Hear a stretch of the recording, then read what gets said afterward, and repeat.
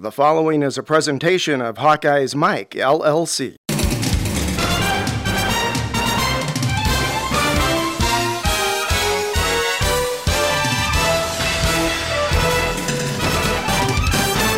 Stanzi going deep. Brodell, touchdown! Oh, what a throw and catch. They beat Chris Atkins for a 34-yard touchdown play, and Iowa leads it 23-9. Well, he couldn't have thrown it any better. Beautiful delivery by Stanzi. He gets the time, little pump fake, hitch and go. Ken O'Keefe calls this play at exactly the right time. Pound it, pound it, pound it, then take your shot down the field. Second down and 10 for the Hawkeyes, and they've been very good in the red zone. 3 for 3, 2 touchdowns and a field goal. Stanzi, play action.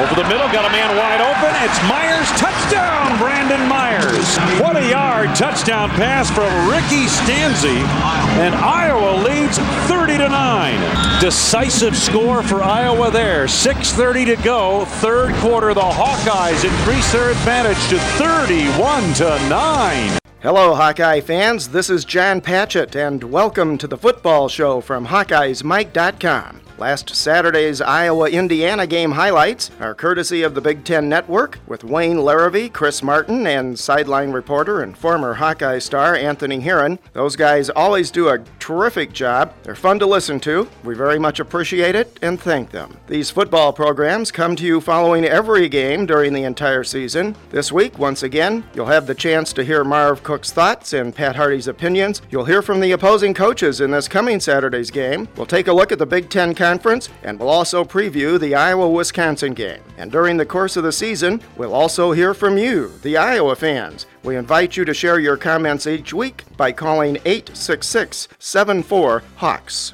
Hampton, the tail of the tandem, Iowa on second down and goal. Reisner in motion. Straight ahead, Hampton's in the end zone. Jewel Hampton with his third rushing touchdown of the season, and the Hawkeyes lead it 9-0. Well, whether it's Green, whether it's Hampton, you have to be physical at the point of attack. Iowa leading by 7, looking for more. First down now. The Hawkeyes again inside the red zone, this time to the 12-yard line. Here comes Green. To the 10, to the 5, to the end zone, touchdown. Went right through the alley off the right side of the offensive line, 12-yard touchdown run, and Iowa leads it 16-3. John Green saying, what ankle?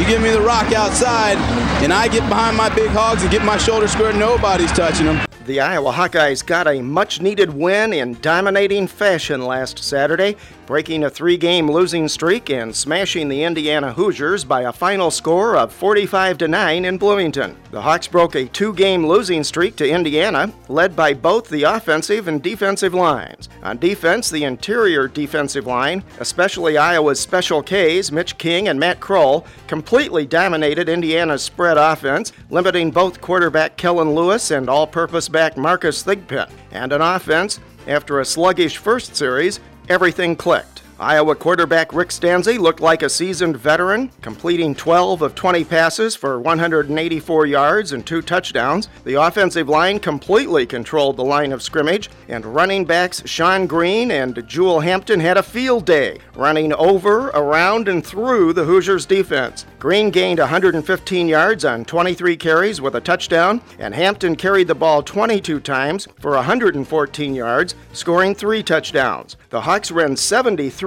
offensive plays, and they nearly doubled Indiana's time of possession. Perhaps most importantly, in a complete turnaround from the last few weeks, the Hawks did not commit a single turnover, and special teams play was excellent. Iowa also improved their third down conversion rate, going 5 for 11, and they went 6 for 6 inside the red zone, scoring touchdowns on 5 of those tries. Iowa desperately needed this win, and they made it look easy, although against, admittedly, a not very good Indiana team. But after 3 close losses, you could feel the team's collective sigh of relief. Only the Hawks' second road win in their last 12 road games. The Hawks keep their bowl hopes alive and look like they might be competitive in each of their remaining 5 regular season games, especially if they continue to show improvement. There was no doubt that this was the best overall game of the year for Iowa in all phases, offense, defense, and special teams. This started to remind you a little bit of the kind of physical performances you used to see from the Ferentz-coached Hawks when they won Big Ten titles. Some interesting facts from last Saturday. for Sean Green, this was his 7th straight 100-plus yard game, leaving him only 63 yards shy of a 1,000-yard rushing season. This was also a breakout game for Jewel Hampton, returning to his home state and facing an Indiana team that failed to even try to recruit him. The other two Hoosier natives on Iowa also had solid games. Linebacker A.J. Eads had 4 tackles and a forced fumble, and kicker Trent Mossbrucker was 6 for 6 in extra points and hit a 26-yard field goal. Third-string Iowa quarterback Marvin McNutt played wide receiver later in the game, and he caught his first career pass. Of its 422 yards in total offense, Iowa gained 280 of them in the second half, scoring the game's last 28 points and shutting out Indiana. And while the Hawks totaled 227 yards on the ground, the longest run was 16 yards. Power football at its best. That also allowed Stanzi to execute play action with precision. Now, Iowa returns to Kinnick Stadium to face a dangerous Wisconsin Badgers team that has its own 3-game losing streak with their backs against the wall. More about that later in the show. Great story, compelling and rich. HawkeyesMike.com. It's sports talk radio on the internet, just for you, the Iowa fan. All sports, all Hawks, all the time. A quick review of game notes and key stats is brought to you by Prefense, a revolutionary new hand sanitizer that kills bacteria, viruses, and fungi for up to 24 hours with a single application. Go to www.prefense.com. Prefense is now the hand sanitizer used by the Iowa men's and women's basketball teams and the defending NCAA champion Iowa Hawkeyes wrestling team. Iowa's 45 points is its second highest point total in a single game in the 2007 season, and the 36-point win was its largest margin of victory over a conference opponent since beating Northwestern in November of 2002 in Iowa City. Iowa failed to score in its first possession of the game once again. That's the 4th time now in 7 contests. But the Hawks also blocked Indiana from scoring in its opening possession. All 7 Iowa opponents this season have failed to score on their opening drives. Iowa's final scoring drive of the game, 13 plays and 68 yards, time of possession 6:33. That's the longest for the Hawks this season in plays and time. Iowa totaled over 39 minutes in time of possession. That's the second highest total for the Hawks ever under Kirk Ferentz. This was also Kirk's 150th career game as a head coach. His record improved to 77-73 with the win over the Hoosiers. Through the first 6 games of this season, Iowa had scored only 13 points in the third quarter. Against Indiana, however, the Hawkeyes scored 14 points in the third quarter. This was also the Hawks' first game of the year with no turnovers. Wide receiver Andy Brodell caught 4 passes for 95 yards and a touchdown. He had a 34-yard TD reception in the third quarter. That's his 3rd score in 3 weeks, all over 30 yards. Key stats: first downs, the Hawks 28 to Indiana's 15. Net yards rushing, 227 for the Hawks, only 95 for the Hoosiers. Yards passing, 195 for Iowa, 191 for Indiana. Total offensive yards, domination by the Hawks, 422 to Indiana's 286. On offensive plays, Iowa ran 73, the Hoosiers 64.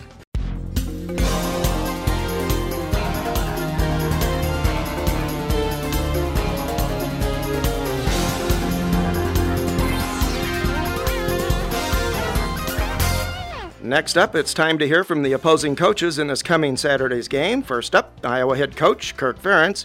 Kirk talks about the Wisconsin game. You know, obviously we got a big challenge this week, and that's really what's important right now. And we're playing a very good football team. They're very talented. You know, they're coming off a pretty tough schedule, portion of their schedule. Don't let what's happened the last couple of weeks fool you. I mean, this is an excellent football team coming in. They're very strong, very veteran, and they're very physical, and they've got some very good players. They're well coached. So, we've got a challenge ahead for us. And that's a challenge for us right now is to maximize our time, including our assistants maximizing their time, and hopefully we'll be ready to go on Saturday. But it'll be good to be back in Kinnick, and we're looking forward to ought to be a real good Big Ten football game. Kirk was asked whether the Indiana game was the best game his team has played so far this year. The thing we talked about, obviously, was taking care of the football. We haven't done a good job of taking care of the football, and it made a world of difference Saturday. But really happy. Our players have been playing hard each and every week. They've been playing, competing hard, and we had to Saturday. I think that score was not representative of the kind of game it was, I don't think. And hopefully we've learned a little bit about the value of taking better care of the ball. It's something we did a better job of a year ago, and if we can do that, that'll certainly help us. But it was a positive step for us, and it was great to win. I mean, we needed to win. Kirk discusses whether the performance at Indiana reinforced the notion that things were moving in the right direction and the team was actually improving each week. Yeah, I think our players and probably coaches have been more realistic than people outside the program. I think we see the film every week. We watch our guys practice, and I said a week ago, I wasn't discouraged at all with our football team. I was disappointed, but all of us were. It gets down to conference play. When you're in competitive play, it gets down to the things that get you beat: turnovers, special teams, penalties. It's very cliche, but most cliches are pretty true, and it's certainly true in football. Ferentz talks about the key to slowing down Wisconsin. Yeah, choose your poison, because you start with Beckham in the passing game. I don't know if we've defended him very well career-wise, nor have many people. The guy's really an excellent football player there. Gilreath is a great speed player and a big-time player. Jefferson's got good size; he can run. So they've got guys that can hurt you in the passing game, and it gets down to playing good team defense again, because obviously these guys are very strong. They're very experienced, very big up front, and both of their running backs could, probably be playing center or guard if they played for us. They're so big, and I don't know if our guys are that strong, but they're Clay and Hill are both big, strong guys. Ferentz spent some time talking about Mitch King's outstanding play as well as Matt Kroll's, the two big defensive tackles. They've worked extremely hard in a couple areas.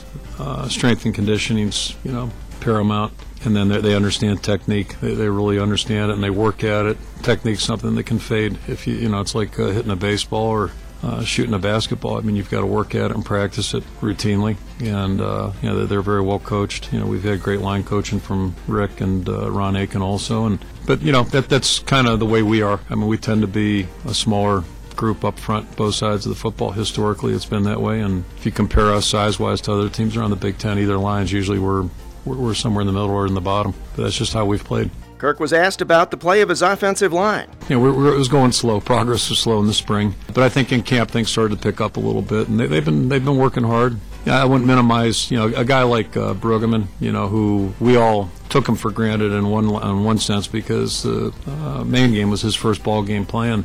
We just all looked at him as like a third-year guy, but with a knee injury, that kind of knocked him out of last year. Not kind of, it knocked him out of last year. But he's got the maturity of a fifth-year guy, some very quiet leadership capabilities or attributes that are very important. So, it starts with him a little bit, and Seth, those two guys. And Seth didn't have a good spring. That hurt us. He was out most of the spring. So, anyway, we've been pretty healthy for the most part from the start of camp, and competition's been good. It's still pretty good. We still have some guys battling for playing time, and we've got some guys that are improving right now behind the scenes that are back up. So, I think those guys are moving in the right direction. They're doing a good job. A lot of that's maturation, though. Ferentz talks about the closeness of the Iowa-Wisconsin rivalry. It's a little bit reminiscent. When I was here in the 80s, it seemed like when we played Michigan State, it was always a four-quarter ball game, 59+. It just would always go down to the last minute, and for whatever reason, I can't explain why that was, but that's how it worked. And I guess we were probably similar programs too, baby, in that time frame. And we looked forward to playing Wisconsin in the 80s. At the end of the 80s, not in the early 80s, but things tailed off there a little bit. But when Barry went there, that all changed. He's done a wonderful job, and Brett's done a great job keeping that program up and running, maybe even taking it higher. So they've really had it going. They've done a nice job. But it's just it's been a competitive series. It's been fun to be involved in the games. Ferentz talks about Jewel Hampton's breakout performance in the Hoosier game. It was great to see, and it was important to see because Pocky's been nicked up here the last couple of weeks, so our next man in list is getting a little shorter, and but we've seen him grow every week. He's done a nice job on special teams. He's practicing well. He really doesn't act like a first-year guy, except when he's trying to put the ball out there. That's a little scary. But other than that, he's and that's an aggressive mistake. But he's gaining ground, and that was very valuable for him the other day. To play against good competition, and he did a good job. But I'll go back to he ran a play in front of Northwestern's bench. It was as good a run. That was an important run, for him. I think it was a tough run. He made like 7 yards, I think it was. So we're seeing him grow every week, so that's good because you like to have a couple guys ready, and I think Pocky's back with us too, so that's encouraging. Ferentz was asked how much the offense needed a game like Saturday's, not only to win, but put up a lot of points. I think, two things that were important: protecting the ball better, and then the other part was, getting into the red zone, which we've been doing that, and then just being frustrated down there. So to finish out drives, to get points on the board, that was really big for us, and we needed that. And that's part of football is just, and we're hardly out of the woods right now, but at least we got to experience some success, so hopefully you can build on that. And, it's as simple as, you hope players, hey, this is a lot more fun than, getting stopped, that kind of thing. So it's a good reason to work even harder.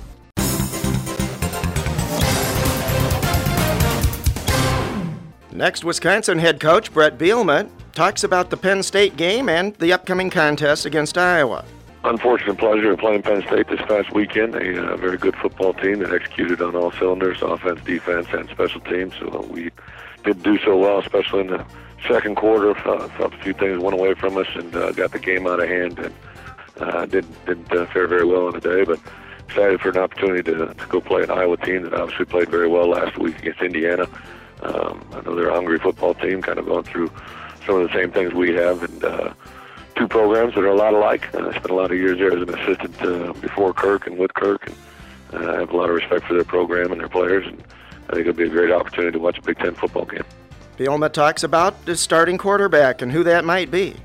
Well, the big thing we have going for us is we got two options that have done some good things. Allen obviously has been our starter throughout every game, and started this last ball game, didn't perform, did some good things to get us a drive going in the middle of the second quarter, but unfortunately didn't have the best performance down the stretch, and that's when we went with an option to bring in Dustin, and he did some good things, but also on the same account didn't do everything right. So we're going to kind of take this week, understand where we're at, and then probably make a decision on Friday and move forward. Bret discusses what things he's looking for in quarterback play. The guy that is able to basically manage the game the way we, set it up, the game plan that we have in place. We want, obviously, because he's a quarterback, to be able to take the ball from under center, take the ball from the shotgun, put it in the right hands, in the run game, and obviously make the best decisions in the passing game. Bielema was asked about Iowa's Mitch King. He reminds me a lot of several players that have been there during Kirk's era.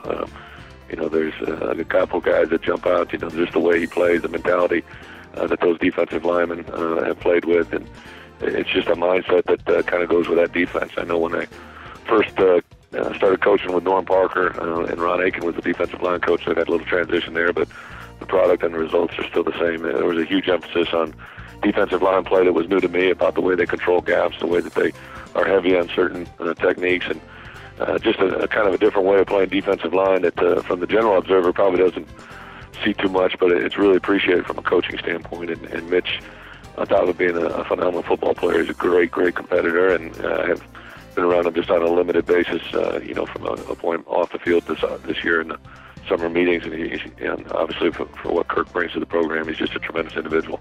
There's been a lot of discussion in Wisconsin, as there has in Iowa, about their traditional offensive styles. Bielema was asked about his offensive theory.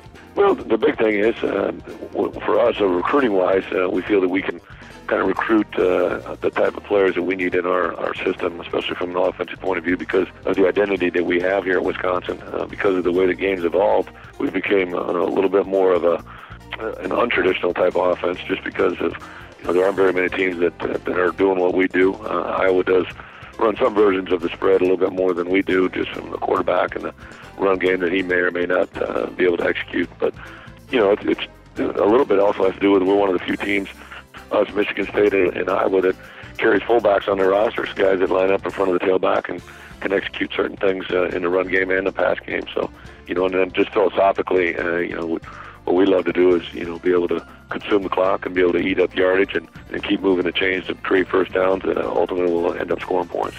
Bielema talks about the future of more traditional offenses. Well, hopefully good things for us here. The bottom line is, there's a certain evolution, I think, with just football players in general. That certain guys want to be involved in certain aspects. Obviously, you see the NFL now this year has had the first signs of spread, coming about when I'm sitting back on Friday or on Sunday nights and have an opportunity to watch the late night shows on the ESPN highlights. There's teams that are implementing the spread in the NFL, and ultimately, that's probably the deciding force, because quarterbacks in the NFL that have run spread in the college level haven't really gone on and done great things in the NFL, but that's maybe something that's evolving.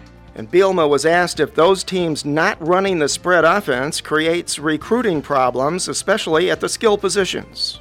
Well, you still got to evaluate the athletes and determine where they're going to fit in their program. Obviously, with the spread, now the one thing that's an advantage in our system for a tailback, and when we recruit them, they're the featured ball carrier. Well, our quarterback, they're not going to split reps running the football with a quarterback. On the same account, a wide receiver that wants to get on the field, now he's splitting time with 3 other wideouts that are on the field instead of maybe 2 or 3. Sometimes there's 4 or 5. And a tight end, it's a traditional tight end. What we found is a positive for us because we're a team that has led the country in tight end receptions the last couple of years, and people that play those positions traditionally want to go to those type of schools. And bottom line, from an NFL standpoint, they really do. At least the comments that I'm getting with a couple senior offensive linemen, they appreciate and really like the aspect of being able to evaluate the guys on the college level who are going to do what they do at the next level instead of guys that are running spread type offenses.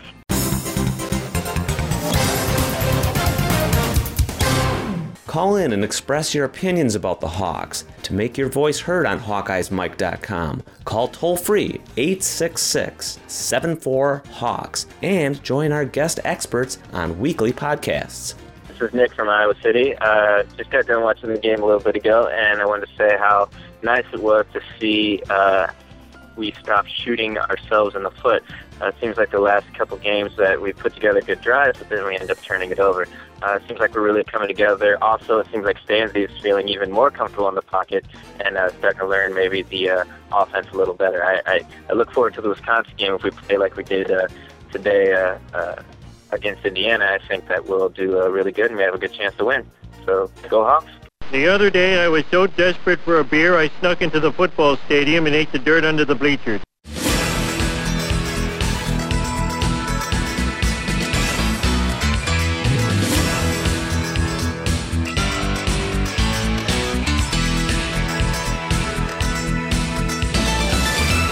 We welcome back Marv Cook for his weekly stint on HawkeyesMike.com. This week, Sean Patchett visits with Marv and pays special attention to the end of this conversation for a quick little preview of the Iowa City-Regina Solon High School football game this Friday. All right, finally, a big win for the Hawks. Talk a little bit about your overall impression of the game. That was a Big Ten, Iowa football. That's how you would draw it up on the blackboard. And they work it every single day. That's what they want to do. And it kind of goes what we've been saying the last 3 or 4 weeks. This is a pretty good football team. When they can line up and get after you physically, they got a chance to be a really good football team. And I thought they were dominant in all phases and just completely controlled the tempo of the game. And it was a prototypical Iowa, the way they want to win football games. Do you think this is a breakthrough or a turning point game for the Hawks? They seem to be gelling. Or do we still need to see a little bit more before we know? Well, I don't think Indiana's that good. I think they lost a lot of great players last year, and they're a down team. And any win's is a good win, and to be that dominant and that physical up front and that successful in all phases of the game was pretty impressive in my opinion. So it's a good win. I think this week will truly tell us, are we a good team, we an average team, or we a below average team? And Wisconsin's obviously coming off 3 straight losses with their situation. So we'll know more this week than we did out of the Indiana. I think they did a great job, and like I said, I still think they're a good football team and playing extremely well. As a former player and now a coach, what does a win like this, especially on the road, do for a team? It's great for the young guys. For the older guys that have been around, I think they're going to realize that Indiana probably wasn't as good a test, and they're going to see Wisconsin coming down the stretch. So I think a win on the road is great. To get back to where they're at in the Big Ten rankings is going to be a good situation for them to know that, okay, if they get on a little roll here, they got a chance to get to a nice bowl game and have a very successful season. So, but any wins, Big Ten, you play to win the Big Ten, and so you want to win Big Ten games. And from that standpoint, it was very successful. And then the fact that a lot of young players were able to get in and play, get some Big Ten experience was a great thing for them. And so there's a ton of positives to be taken out of this game. Let's talk a little bit about the offense. Other than the first series where he looked a little shaky, what did you think of Stanzi's play and how is he evolving? Yeah, very well. I think he's doing a good job of just getting more and more comfortable with each snap he takes, and that's the hard part, is you just got to realize that he just hadn't had a lot of snaps in there, and he's just going to get more and more comfortable with his receivers. Like to see that he's looking for the tight end a little bit and finding the tight end in the mix, and so that's he's just doing a good job of spreading it around, making it's the solid throws right now, and every once in a while stretching the defense. Good to see him go over the top with Brodell a couple times, and take advantage of that. So those things all help. I think he's definitely he's a guy that you can tell he knows where everybody's supposed to be, and when the guys get there, he'll get them the ball. Sean Green continues to shine even when he looks hobbled a little bit. Thoughts there? Yeah, he's a man, and if you look at good rosters, and we talk about this numerous times, is the fact that if you got a group of running backs in your 12 team, you got a good football team. That means you got athletes. And that guy is incredible. He's, yards after contact, yak yards, he's incredible at that. First guy hardly ever brings him down. He makes it a manageable situation offensively when you hand him the ball, because he's going to get you 3 or 4. You're going to be in second and medium, second and short, third and short, and those are manageable plays. When you're in 3rd and 14, 3rd and 15, you got problems, and he gives you the flexibility from an offense. If you want to hand it off to him 2 times, there's a good chance you're going to be looking at 3rd and short. Looks like we've also seen the emergence of Jewel Hampton, not just on kickoff returns, but now in the backfield. Yeah, and I think the kickoff returns have helped him develop some confidence and some, the speed of the game and realizing how fast things can go. And it's a good changeup. He's a little bit different runner. He reminds me a little bit of Jamel Lewis, the way Lewis used to run like a smooth strider, but yet slasher a little bit to some extent and a little bit of a burst there. So from that standpoint, I think it's a good mix-up for Iowa and a good combination.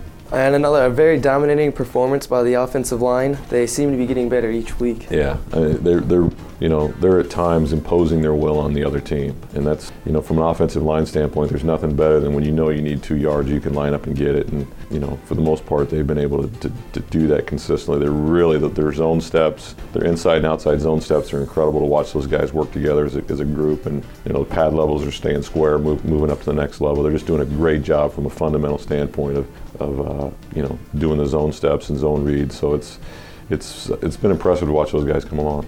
Yeah, I noticed during the game they were talking a little bit about how Iowa players are really good at keeping square shoulder pads and it helps them bounce off the first and stuff. Well, Stanzi went to Brodell again in this game for some big plays. It appears that Brodell's becoming his go-to receiver. How does that happen when a quarterback and receiver just seem to click, and what does it mean for the other receivers? Well, you get a comfort level as a quarterback and as a receiver that if you run the right route and you get open, the quarterback's going to get you the ball, and he's looking for you to be there. And so it motivates you to get there and to make sure you're making a good move and getting to that spot. And I think they're developing that confidence in each other. And, Brodell's a guy that's sneaky fast, I think, and can mix it up with the shorter, the hook routes and curls and things like that, and then can actually go over the top on the goes or the post. So that's a good combination. It's hard to defend. So, and then what that does is now teams got to look at Brodell, and they maybe have to keep a safety over the top. They have to, rob down a safety and double team, and then now it frees up the tight end on the dig routes or the crossers and things like that to be one-on-one against the linebacker, and then that's an advantage for the tight end. So, it all works together, and usually if you find one receiver that's having a lot of success, it's usually because of somebody else is drawing more attention or things like that. So it's a team game. You got 3 or 4 or 5 guys going out for routes. If everybody's doing their job and the quarterback's able to find them, and that's the thing I think Stanzi does a nice job of, is he's shown that the ability to distribute it to different receivers. He doesn't just sit and bang, bang, bang, bang on one guy. He's able to hit the backs, he's able to hit tight ends, he's able to hit, Brodell, and by doing that, it makes it hard for a defense to actually cover him.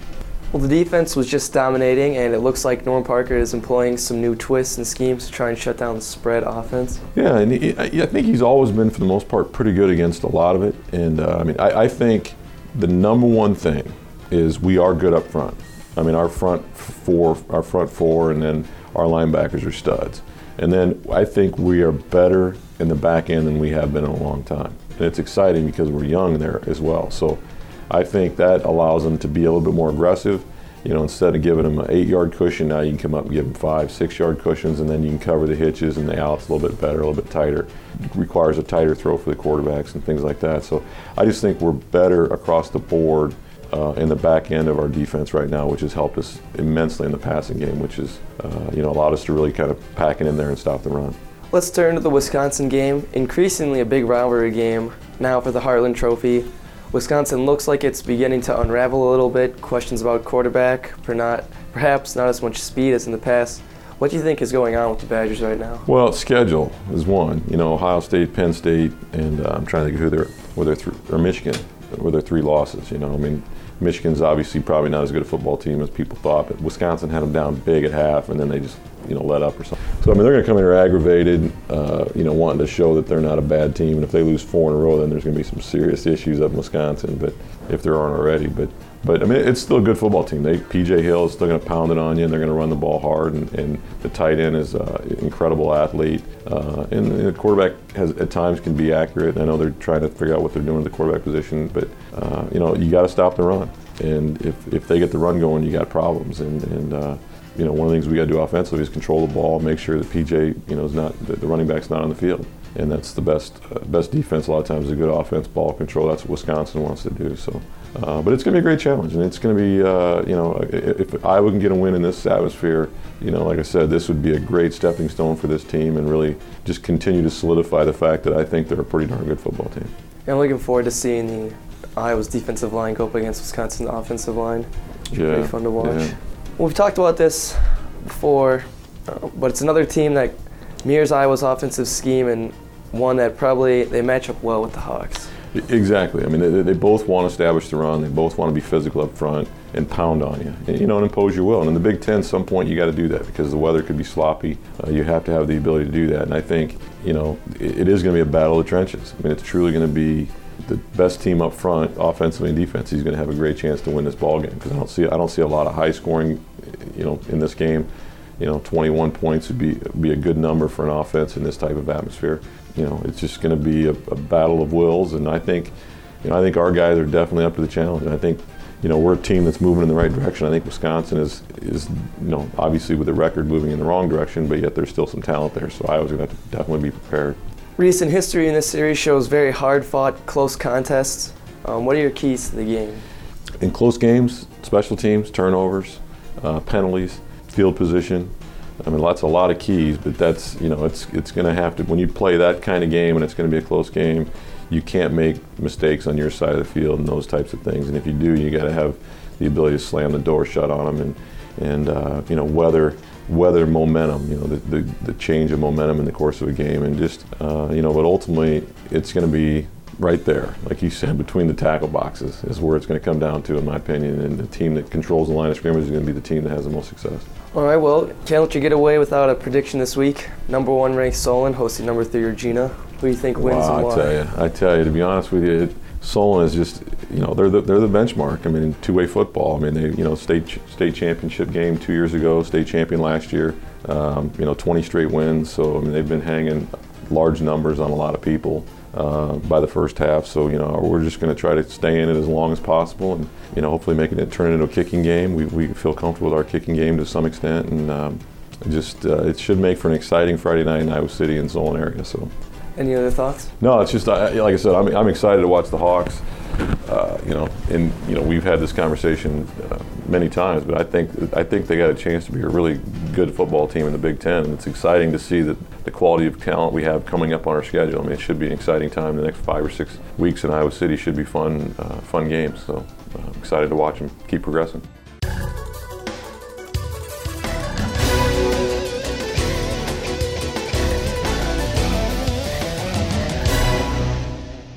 They go left side again. Jewel Hampton inside the 5, reaching for the goal line. Touchdown for the Indiana native. 10-yard run.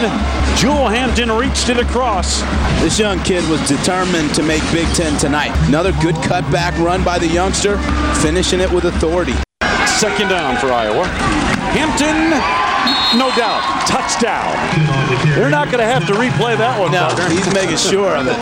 And I think he wanted that one for a stat sheet. And Jewel Hampton, again, out of Indianapolis, Indiana, 2 touchdowns, 100-plus yards rushing today. Just kind of skipped over the line that time. Interesting Big Ten notes and stats going into Week 8 of the 2008 season and Week 4 of conference games. The Big Ten now has 4 teams with 6 or more wins. That's more than any other conference in the country. Penn State is also one of only 6 teams that are 7-0. Last week saw 5 more FBS schools suffer their first losses of the season, including 3 of the top 4 ranked teams. It also featured road wins in 4 of 5 conference games in the Big Ten, including Iowa's victory at Indiana. At this point in the season, the Big Ten already has 4 programs that are bowl eligible: Penn State, Ohio State, Michigan State, and surprising Minnesota. The Big Ten also surpassed the 3 million mark in total attendance last weekend, something it has done now for 44 straight years. Key games this weekend include Ohio State at Michigan State. There is just one trophy game on tap this coming Saturday when Iowa hosts Wisconsin for the Heartland Trophy, the newest of the conference's 15 traditional trophy games. Interesting Big Ten stats through last Saturday's game. Sean Green is now 2nd in rushing and 5th in all-purpose yards. Rick Stanzi is 3rd in pass efficiency, and Jewel Hampton is ranked 4th in kick return average. The Hawks are 4th in total offense, 5th in scoring offense, 3rd in total defense,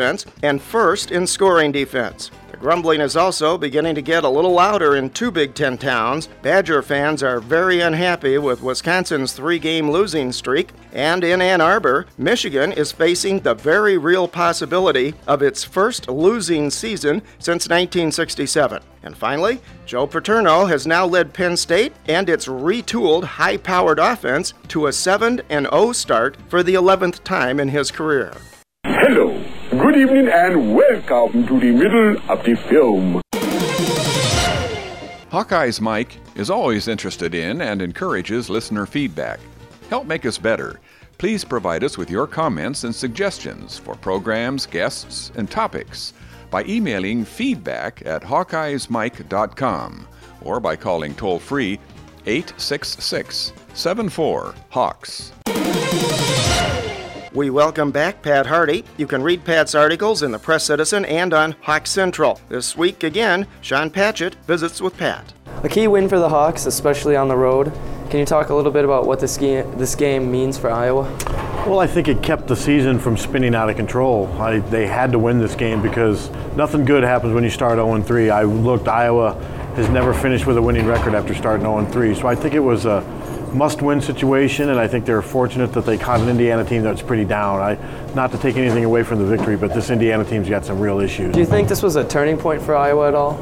I think it's too early to say. If they beat Wisconsin, I think you could maybe say it was a turning point, but their remaining schedule looks a lot tougher now than it did at the beginning of the year. Minnesota's a lot better. Minnesota could be kind of the Big Ten's answer to Iowa in 2002, so you can't base a turning point just on one game. They come back and lose at home to Wisconsin, then a lot of that same doubt creeps in. Do you think, as Kirk says, this is a result of the team getting better every week, and that this is more like the Iowa teams that will see the rest of the season? Well, I think it's kind of hard to say. I do think it's a result of the team getting better every week, and I do think that Kirk knew that they were close, but I still, not to take anything away from the victory, but I still say a lot of it was due to the fact that Indiana just is a bad team. Iowa did what it was supposed to do against a bad team.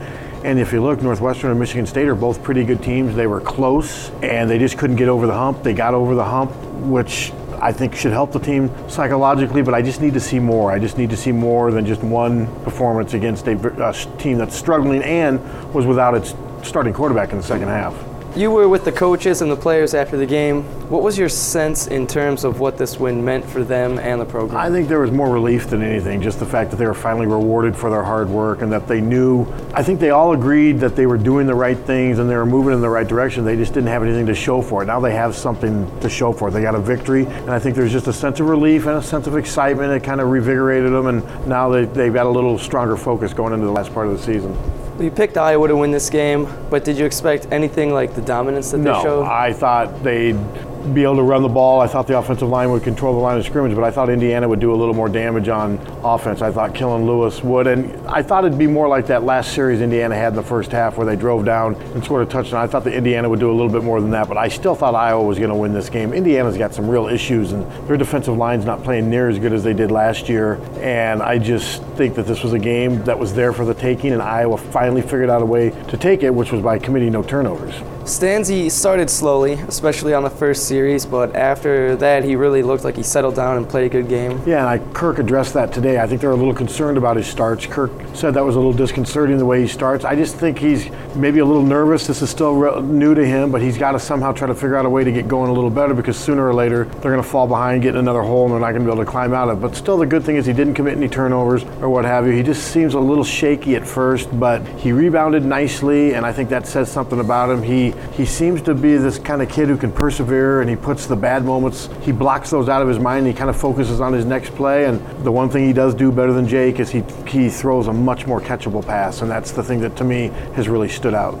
How do you explain going from multiple critical turnovers to absolutely none week to week? I think some of it's just the luck of the draw, the way he was hit, what have you. I think in that Michigan State game, someone put a helmet right in the right place. Maybe this game, the helmet just was a foot over. I think it was just one of those little things. And I'm sure he was making a more concerted effort to hold on to the football, being that that's been a major topic and a major problem over the last couple of weeks. But to me, a lot of it is focus and execution, but some of it's just the way the game played out.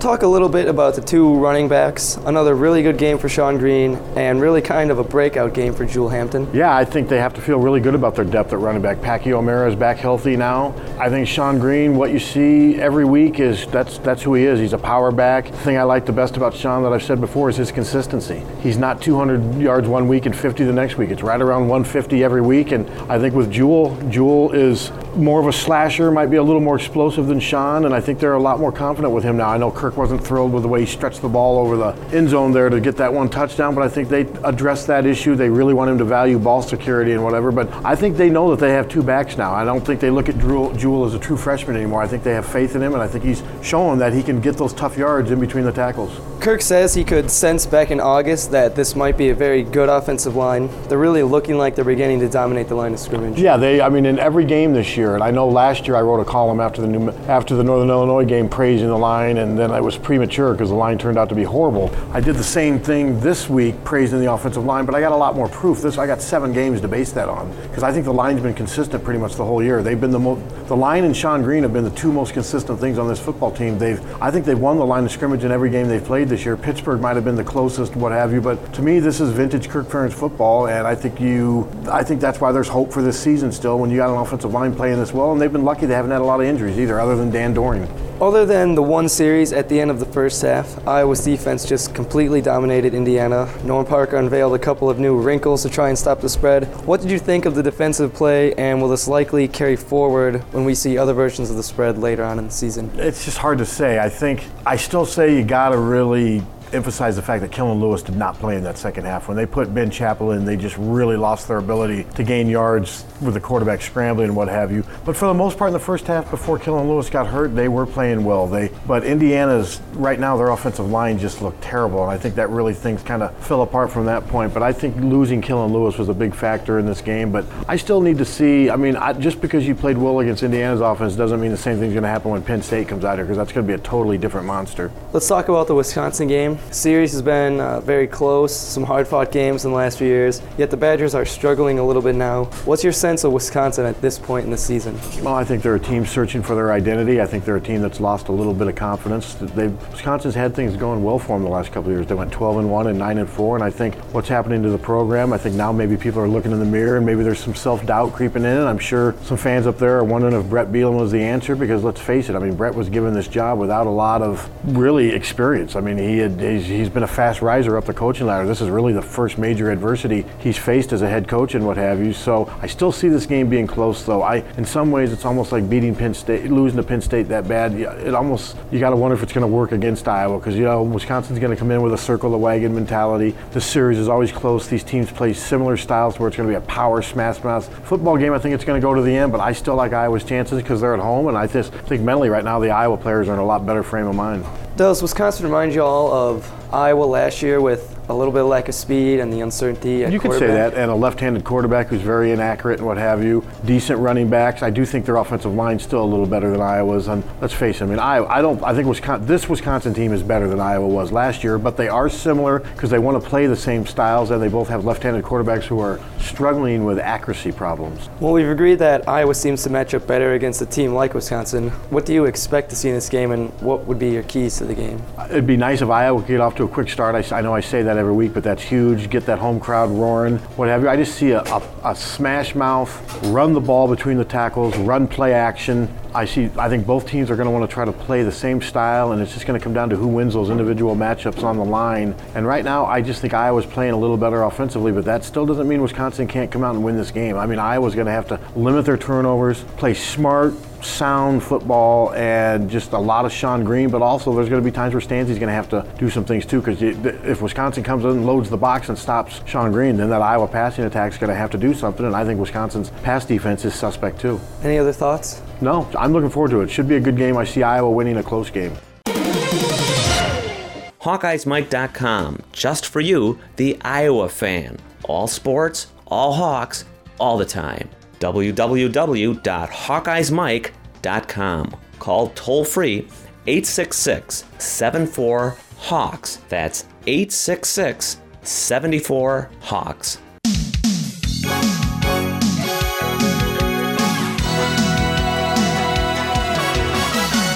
Just a reminder that following every football game, questions will be posted on HawkeyesMike.com. You can respond to those or offer whatever comments you like. The toll-free hotline will be open 24 hours a day, 7 days a week. To have your comments included in the next show, please call by Tuesday evening. Just phone 866-74-HAWKS. The new podcast should be available for downloading or listening in midweek. Again, just call 866-74-HAWKS and make your voice heard. Also, visit HawkeyesMike.com. Go to the news and events section and check the links for up-to-date information on Iowa games, TV channels, the latest Hawkeye and Big Ten videos, and team schedules. And don't forget, you can now subscribe to all Hawkeyes Mike podcasts through iTunes. Post-game show is brought to you by Christ, I can't find it. The hell with it. Today's Hawkeyes Mike program is made possible in part by Prefense Hand Sanitizer, the revolutionary new hand sanitizer that kills bacteria, viruses, and fungi for up to 24 hours with a single application. It contains no alcohol and actually moisturizes hands while protecting you and your family. Go to www.prefense.com. And by Morgan Stanley Financial Advisors of Coralville. Call 319-338-5184 or 800-870-0002 for all your investment needs. And by The Lodge Apartments in Iowa City, the finest in student living, your home away from home. Call 319-358-3500 or go to www.thelodgeatui.com.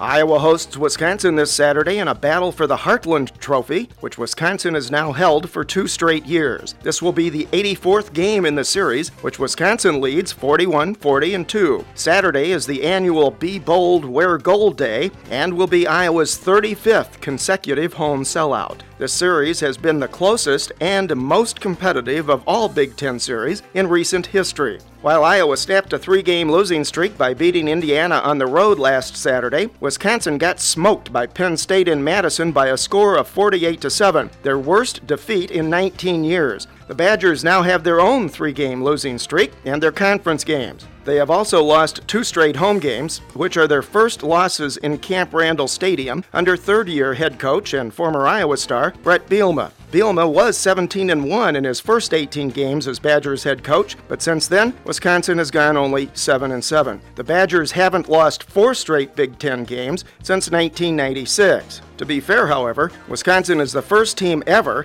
to have to play consecutive Big Ten games against Michigan, Ohio State, and Penn State. It's an understatement to say that that's a pretty tough schedule. Overall, the Badgers are 3-3 and 0-3 in the Big Ten. Wisconsin runs a power offense similar to Iowa's and Michigan State's, and it has two big backs in P.J. Hill and John Clay. It has an outstanding tight end in Travis Beckham, who's also the leading receiver for the team, and it has an enormous offensive line, averaging 6'6" and 319 pounds. However, the Badgers have been struggling at the quarterback position and in their passing game, and are very thin in the defensive line. Starting quarterback Allen Everidge was yanked after the first half against Penn State. He was replaced by backup Dustin Schur, who didn't fare much better. The starter for the Iowa game probably won't be announced until game time on Saturday. All of this sounds a little familiar to Hawk fans, doesn't it? In spite of Wisconsin's troubles, it's important to remember they were preseason picks to finish second in the Big Ten, and they were ranked in the top 25, as high as 8th, until last week's loss to Penn State.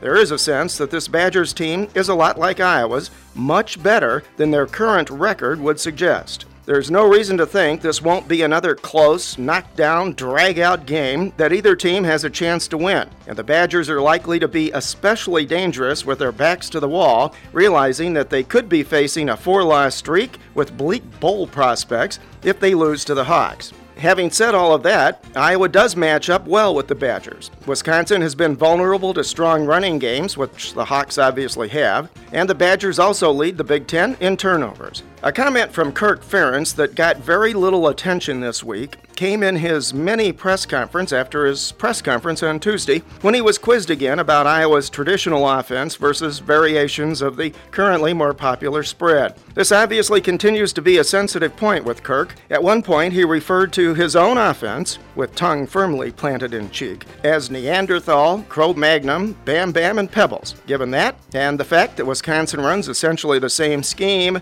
maybe we should refer to this Saturday's game as Fred versus Barney, and change the name of the trophy from the Heartland to the Flintstones. Kind of catchy, don't you think? Regardless of who they played last week, the Hawks look like they were beginning to put everything together. They will need to continue to improve, try to control the line of scrimmage, and play nearly mistake-free ball to get the victory and regain possession of the the Heartland Trophy this Saturday. You see, we're on a mission from God. Huge win, I think, for Kirk Ferentz in getting this season turned around. They have 3 close losses, 3 difficult losses in a row, and they get the worm turned, so to speak, and will improve to 4-3. Well, and hopefully they get the bowl stock turned around, at least for another week, and we'll see what happens against Wisconsin. So the final score, the Iowa Hawkeyes 45, Indiana 9. Our thanks again to the Big Ten Network for the game highlights. Thanks to our regular contributors, Marv Cook and Pat Hardy, and to our caller. We hope you've enjoyed this Hawkeyes Mike podcast, that you'll come back for more, and that you'll participate by phoning and making your own voice heard 866-74-HAWKS. That's 866-74-HAWKS. We encourage new callers. Phone into Hawkeyes Mike, make yourself heard, then listen to yourself on the show. It's all Hawkeyes, all the time, on HawkeyesMike.com. For Iowa fans, by Iowa fans. Nice work, everyone. Sharp broadcast. Really good. Everyone on the floor as well. Really a lot of hustle. I liked it.